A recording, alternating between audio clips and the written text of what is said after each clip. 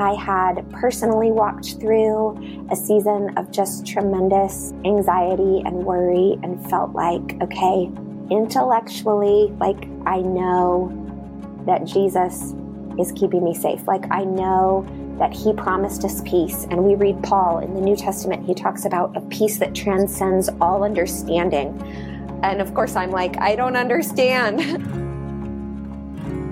Welcome to the Renovare Podcast, a place for honest and unhurried conversations about interactive life with God.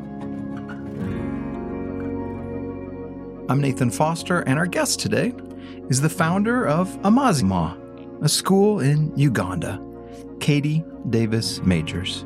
Katie's the author of Kisses from Katie and has a new book titled Safe All Along, Trading Our Fears and Anxiety for God's Unshakable Peace. I spoke with Katie from her home in Nashville. Hey, Katie. Hi. Glad to talk to you today. Me too. I'm curious, what things have formed you spiritually? Great question. And what's so funny is the first thing that jumped into my mind when you asked that question was suffering. And so not to say that in any way to sound like morbid or melancholy, but just I do think my spiritual life has been deeply formed by experiences of suffering, experiences of joy too. But I think suffering has a way of making us very desperate for the Lord, of causing us to seek him in ways that we otherwise might not. And so I think suffering, and then additionally, the experience of God with me in my suffering has really been the foundation of what has formed me and my spiritual life and my walk with him. Yeah. What do you do with suffering when it finds you? Well, I'm learning. I think my natural instinct and my natural bent is to become very anxious, to worry, to be fearful, to kind of let my thoughts race ahead to what if, right? What if this suffering gets worse? What if this suffering doesn't end? And so I think that's my natural tendency. I think over the last many years, I have been just on a learning journey of learning to bring my suffering to God. And what does that look like? It can look like talking to him about my suffering in prayer and not feeling like I have to figure out the answer or necessarily see the good in it right away. I think sometimes there's the temptation for me as an optimist to kind of go, okay, God, I see how you're using this for good. And that's not always true. I can believe that God will use it, even though I don't see it right away. And maybe sometimes I'll see it many years down the road. You know, sometimes we can look back at suffering and say, okay, God, I see what you did there. But sometimes maybe we can't. And that's where trust comes in, where we can just trust, okay, God knows what he's doing, even if I don't understand. And so I've been learning over the last several years, I think, to bring my honest suffering to the Lord and not try to kind of mince words and pull myself up by the bootstraps, if you will. I think David in the Psalms gives us such an amazing example of, in the same psalm, even within just a few verses, he can be really, really upset and really, really angry and really, really fearful and desperately crying out for the Lord, and then simultaneously praising God for his goodness. And so, I think the more I call out to God in my suffering and invite him to walk in it with me, the more deeply I experience his presence, even if this suffering doesn't go away.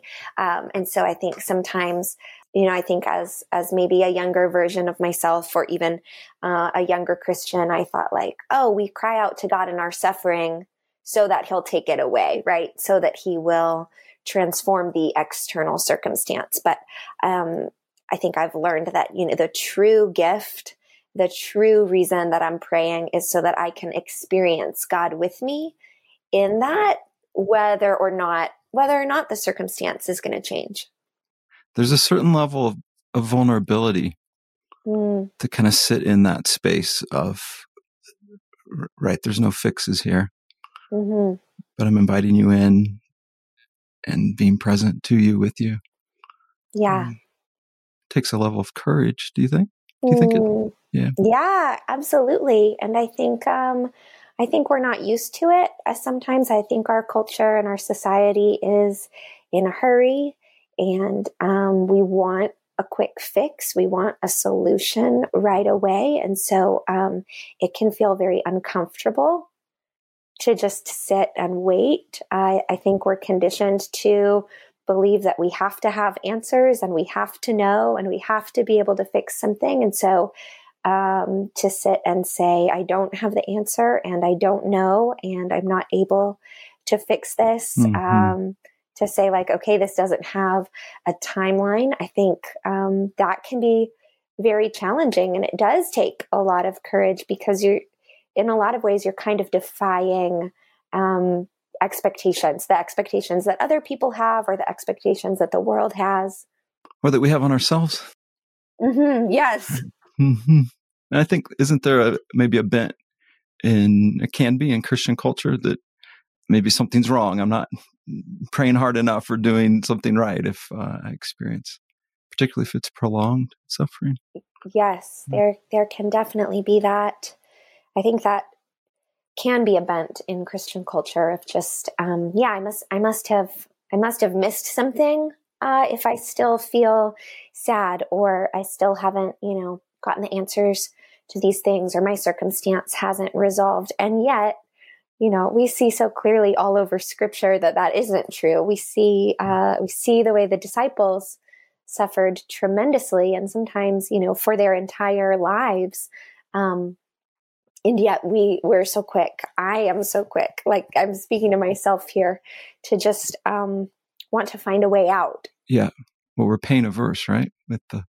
I sometimes get the idea that if we really had a true picture of what God can do in the pain, we wouldn't run so quickly. Right. What do you learn in the pain? What's been forged for you? Many things. Romans 5 comes to mind, where it says suffering produces endurance, and endurance produces character, and character produces hope. And I think I've seen that to be true. I think that suffering has produced in my life and in the lives of people I love. I think I've seen it produce endurance and character and hope. I think that there are aspects of God's character and who He is that I would not be able to understand if I hadn't suffered in specific ways. And so I think not only is God increasing my hope and my endurance in painful situations, but He's showing me different parts of Himself, His kindness, His faithfulness, His gentleness, that I might not be able to experience if I didn't experience pain. I might not even be looking to experience those things if I wasn't experiencing pain. And so I think I have very much drawn closer to God in that. For me, it feels like I've gotten to know different sides of God, or in an intimacy, even in the emptiness. A friend of mine recently said, Nate, don't be afraid of the dark. Yeah. Because there is a tendency to want to recoil rather than lean in. Definitely. What interests me about your story, not so much that you went to Uganda at 18, but that you stayed for all those years. And it's wonderful to see all the fruit that's come out of obedience and willingness. I suspect it's come with a lot of suffering there as well. What has that done for you, to see things change but also not change, right?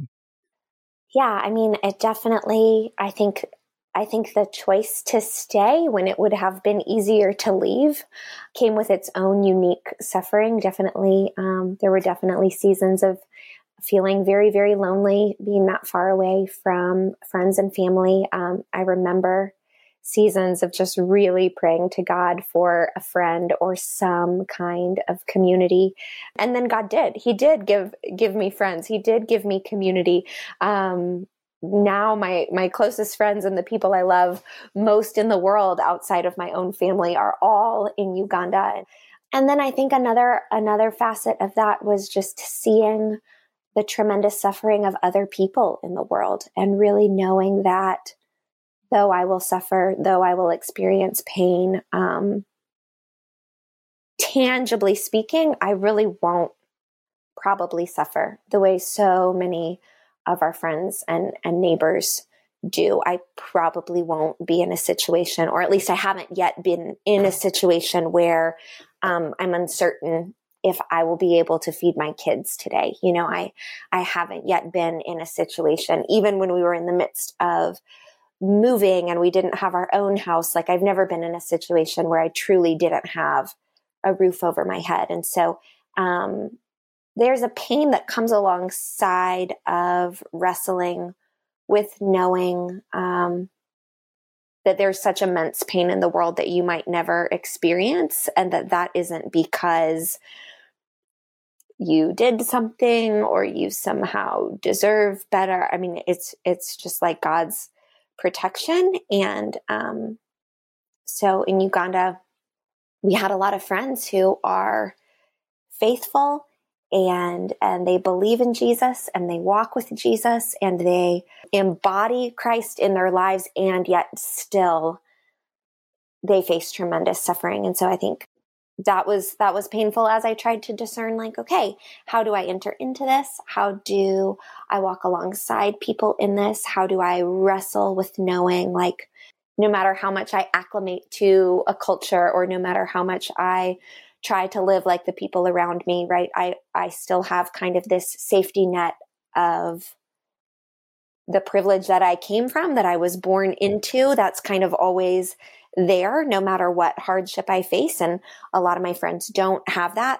So kind of wrestling through the unfairness of that brings about its own pain. But once again, I think I've just known God in more deep and more intimate ways as I have asked him questions and as I have cried out to him, even to say, like, okay, Lord, this isn't fair. I don't understand what you're doing here. Or, you know, I just think even though he doesn't always answer the question of why, just his nearness in that is just such a sweet gift. That's good. What have you noticed your friends in Uganda that have suffered and continue to suffer? What has helped them? I mean, I think so many of my friends in Uganda have such a deep and pure trust in God. And I think they really believe and embody the truth that, like, today is kind of all that we're promised. And so I think a lot of times when it's my temptation to look at suffering or look at a difficult situation, and immediately my thoughts kind of begin to spin and like plan and plot, like, okay, how long is this going to last? And how are we going to get out of this? And what's going to be next? And what's going to be after that? I think a lot of my friends in Uganda are more like, okay, well, let's just do what we can with what we have today. And then, you know, tomorrow we'll worry about its own self. And that is in scripture, right? But I often do not live like that. And I had a friend, it's been probably a year now, but I was in the States and she was there, and I called her and she had a lot of really hard things going on. And I started to cry, and she said, well, why are you crying? And I said, well, I just, you know, I'm worried about you guys. And I was worried specifically in this instance for the safety of one of her children. And she said, oh, you don't need to worry. God, who kept us before, will keep us again. And, you know, she said it so simply. And I just thought, like, wow, your trust in God is just so pure and so real. And I want more of that. It's interesting because earlier when we were talking, I was thinking of my own answer to what I've learned in those times, and it was my trust is built. Yeah. Like there's a certain, like, no, I'll be okay. Things will be okay. And it may not work out the way I want or when I want, but I can lean into that. Mm-hmm. How about the role of community, maybe for yourself or also for people in Uganda? How does that help or not? Yeah.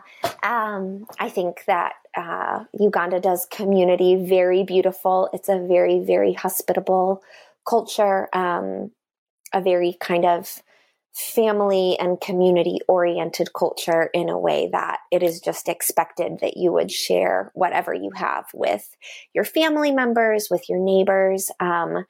Anytime you go over to anyone's house in Uganda, they run to get you a chair to sit down in, and they bring out a snack or some tea or something. If they don't have anything prepared, they go and prepare it for you. And it's very much expected that like you will sit there, until they feed you, until they give you something to drink, right?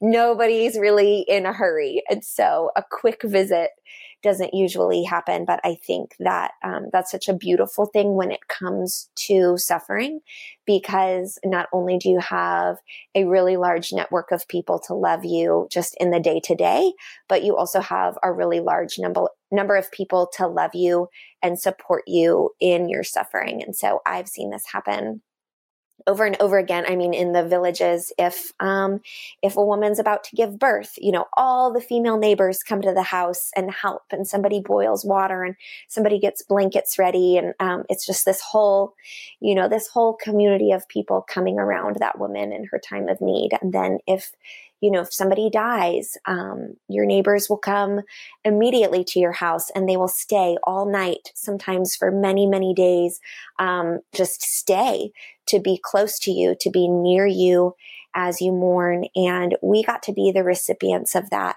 a lot during our time in Uganda. It makes me teary just thinking about the times when we had something hard going on, or we had a loved one who was sick, or times when maybe my husband had traveled out of town. I mean, we just always had people who would just come. They would just come over and they would just be there.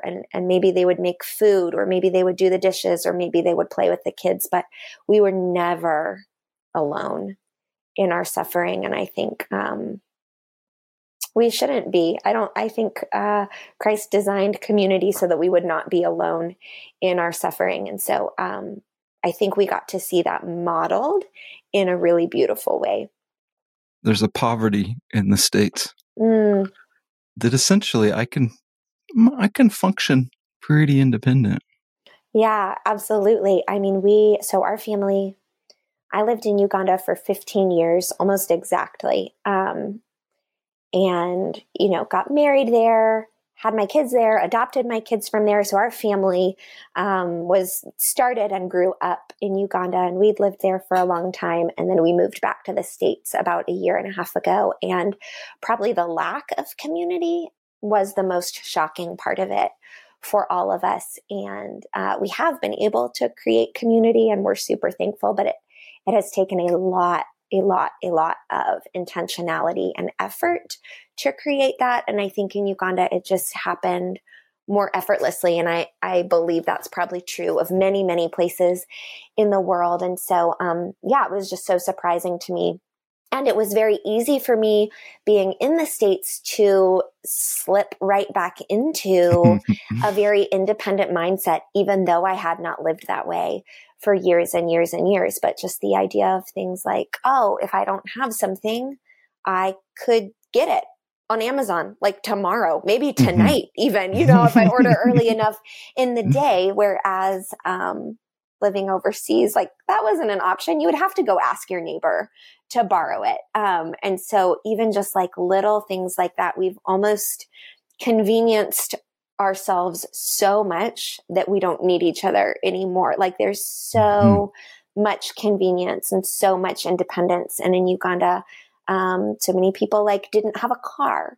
So a lot of times I didn't have my car at my house because somebody had borrowed it. And then I would realize at the last minute I needed to get somewhere. So I would have to walk up to my neighbor's house and see if maybe I could use her car, I think definitely living in a much simpler way with a lot less stuff made us more dependent on each other. And here it seems very, very easy that we could just slip back into living these really isolated, really independent lives, and that we would even be, in some ways congratulated for that. In some ways, I think we make independence the goal and achievement the goal. And when we're chasing after those things, I think community sometimes takes a little bit of a backseat. Now, whenever new technology comes out, I always like to pause and think of what's being lost. Yeah, right? That's good. Like when the phone was developed, can't you see some older person like, no, I want to go visit them. I'm not going to, pick up the phone. Yeah. Those voices are lost. But in our autonomy, there's a safety in being alone. But yeah, yes, suffering forces us to reach out mm-hmm. and give, but also receive, right? Receive help.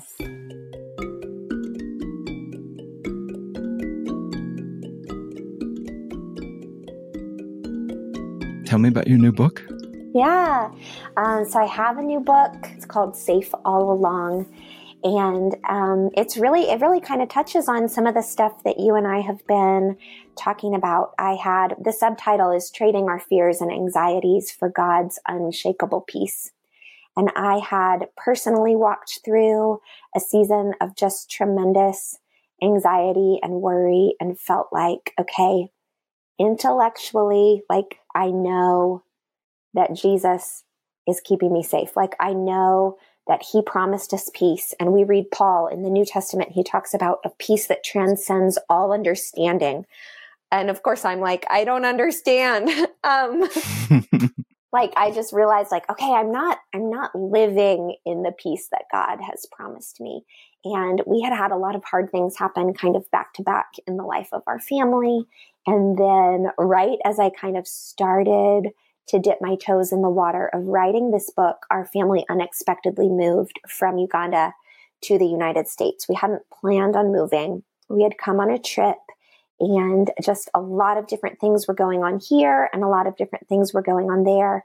And through a lot of prayer, my husband and I, and even our older children all kind of felt like, yeah, we're supposed to stay here for a season. And so we've been in the States now for about a year and a half, but I just think God is so kind and he sees every little detail, and just that he had me, I had already decided that I wanted to write this book, and I had already started asking some questions and studying scripture differently to try to really discern like, okay, what does the peace of God mean? And how do we really learn to grasp it? And what does this look like, in our everyday lives? How do we walk it out? And the fact that I was already kind of searching out those answers. And then I was in a completely different place in a completely different culture. And my anxiety, of course, like ramped up, kind of as you and I have talked about, like the pace of life was so much different and so much faster here. And it seemed really easy to just get swept up in hurry and achievement. And it felt hard to get to know people or be known. Poverty.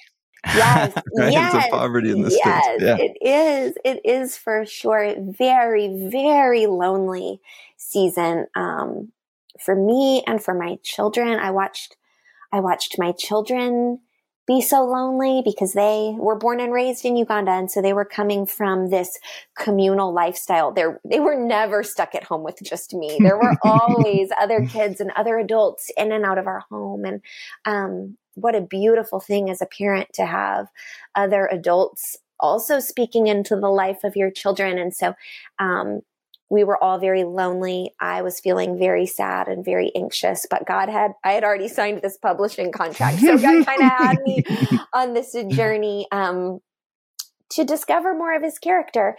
And I felt like as I wrote the book, he just kind of, I was not writing at all from a place of expertise or a place of having figured something out that I wanted to share with others, but really from a place of, okay, I've got to learn this. Yeah. And right before we Longing. moved, yes, longing, yes. Right before we moved, God gave me this really cool picture. I write about it at the very beginning of the book. Our family likes to go camping, and where we lived in Uganda was right by the Nile River. And so it used to be kind of a fun weekend activity for us to go kayak or paddleboard or just swim in certain safe parts of the river. Not all of the river is great for swimming. But we had this experience where one of my older daughters and she was probably about 19 at the time for people who are going to now try to imagine this in their head. She wasn't a little kid, but we had jumped in the river to swim and we had on life jackets.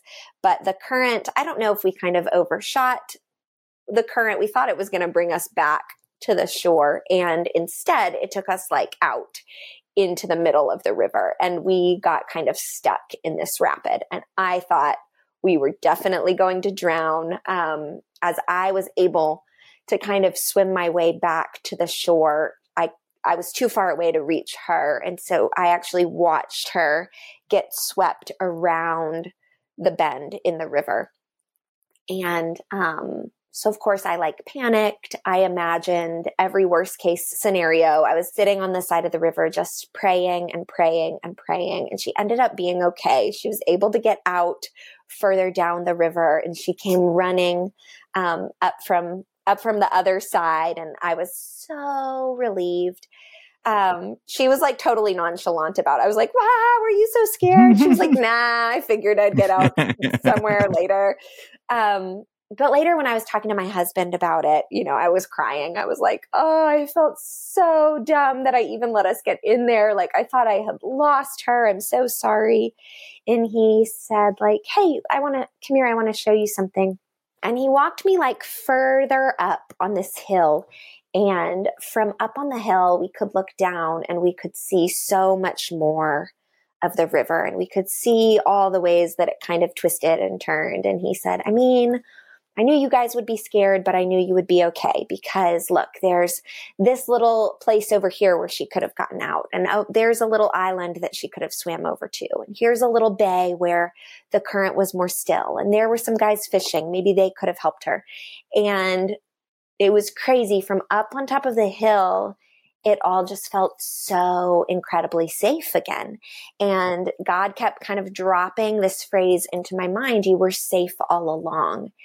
And I remember just sitting there for so long and soaking that in and looking back at the last several years of our life where we had a lot of different difficult situations kind of hit us in the face. And I had been feeling so anxious. And I thought like, wow, I really walked through those seasons with the same perspective that I had when I was stuck in the river, right? All you can see is this little bit and the chaos and the danger. And it's really, really scary. But like, what would have been different if I could have walked through that season with this perspective, knowing like God sees the whole picture. He sees our whole lives. He knows every detail.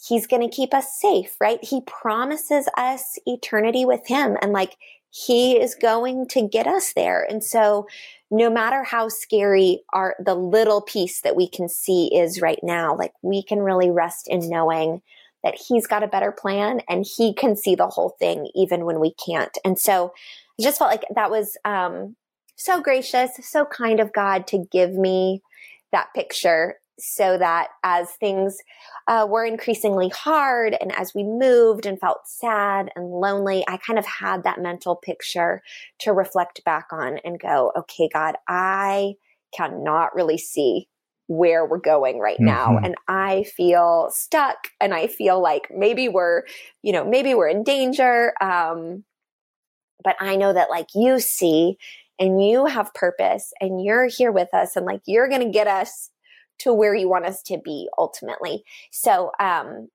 that was just really kind of the opening of the book and kind of the fuel for writing the book, just exploring like what different things can I put into practice in my day-to-day life that help me live as if this is true.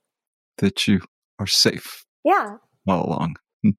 What did you learn from writing the book? So much. I think I learned so much of just God's unchanging character, and just really came to believe in a new way, just the truth that, like, no matter how my circumstance or situation changes, no matter how I change, no matter how my emotions change, like God is who he says he is, and he does not change. And he has been so constant in my life, even as we've had so many different crazy life experiences. And one practice that's probably, I write about it in the book. I give kind of several different practices that have helped me kind of walk in the peace of God and like know him more deeply. And one of the simplest and probably most profound for me has just been memorizing scripture in longer chunks than I really had before. I'd memorized, a few verses at a time, but to memorize whole Psalms or whole chapters of scripture, I find that for me, when I start to be anxious about something, it's my brain that kind of starts to be moving too quickly. And I'm imagining future scenarios, and then I'm imagining the solution to the future scenario that isn't even happening. Or I'm having conversations with people in my head that I might have to have, but might not have to have. And so one thing that's been really powerful for me is just to, as I notice that kind of thought spiral, to pause and call to mind scripture. And of course, the more scripture I have memorized, the more readily it kind of comes to my heart and my mind. Tethers you. Yes. And so fantasy world pulls you back. Yeah, just to be able to pause those thoughts and kind of replace them with something else, right? Something that is true, something that is beautiful, something that is unchanging has been really, really helpful. I like that, how you work with different practices that helps you in these moments, right? What is your hope for readers? Would you like them to take away? Yeah, I hope their takeaway is that they know God more deeply, and that they've experienced him in new ways. I also hope that they take away just that they're not alone. I think one thing that anxiety does is cause us to feel isolated. And I think just to, in my own life, even to have other people say to me like, oh yeah, I feel that way, or oh yeah, I experienced this, that that is always really affirming to me, to go like, okay, I'm not alone. So I hope that readers feel that they aren't alone, that God is with them, but also that there are lots of people who are with them in that experience and trying to chase after God in the experience of anxiety. And yeah, I do hope that they walk away with some tangible practices, just simple ways that they can stay, as you said, more tethered, more connected to God, and feel ultimately that they can walk in God's peace, even though the world around us seems to be increasingly not peaceful. Yeah. Safe all along. Yeah. I looked up what your name meant. Pure. Katie, pure. I see that. There's a purity of heart in you. Katie, it's good to talk to you. Thank you for sharing your story. Thank you. And that was Katie Davis Majors talking about her new book, Safe All Along, Trading Our Fears and Anxieties for God's Unshakable Peace.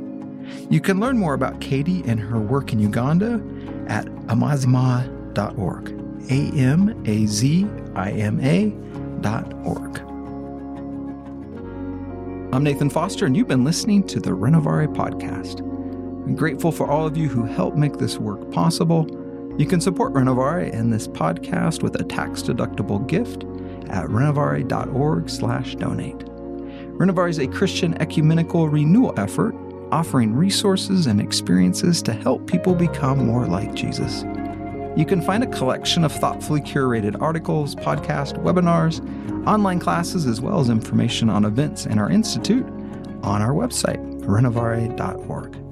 This podcast is produced by Brian Morricon, who also wrote the opening song titled Be Kind. And until next time, be well, friends. Be well.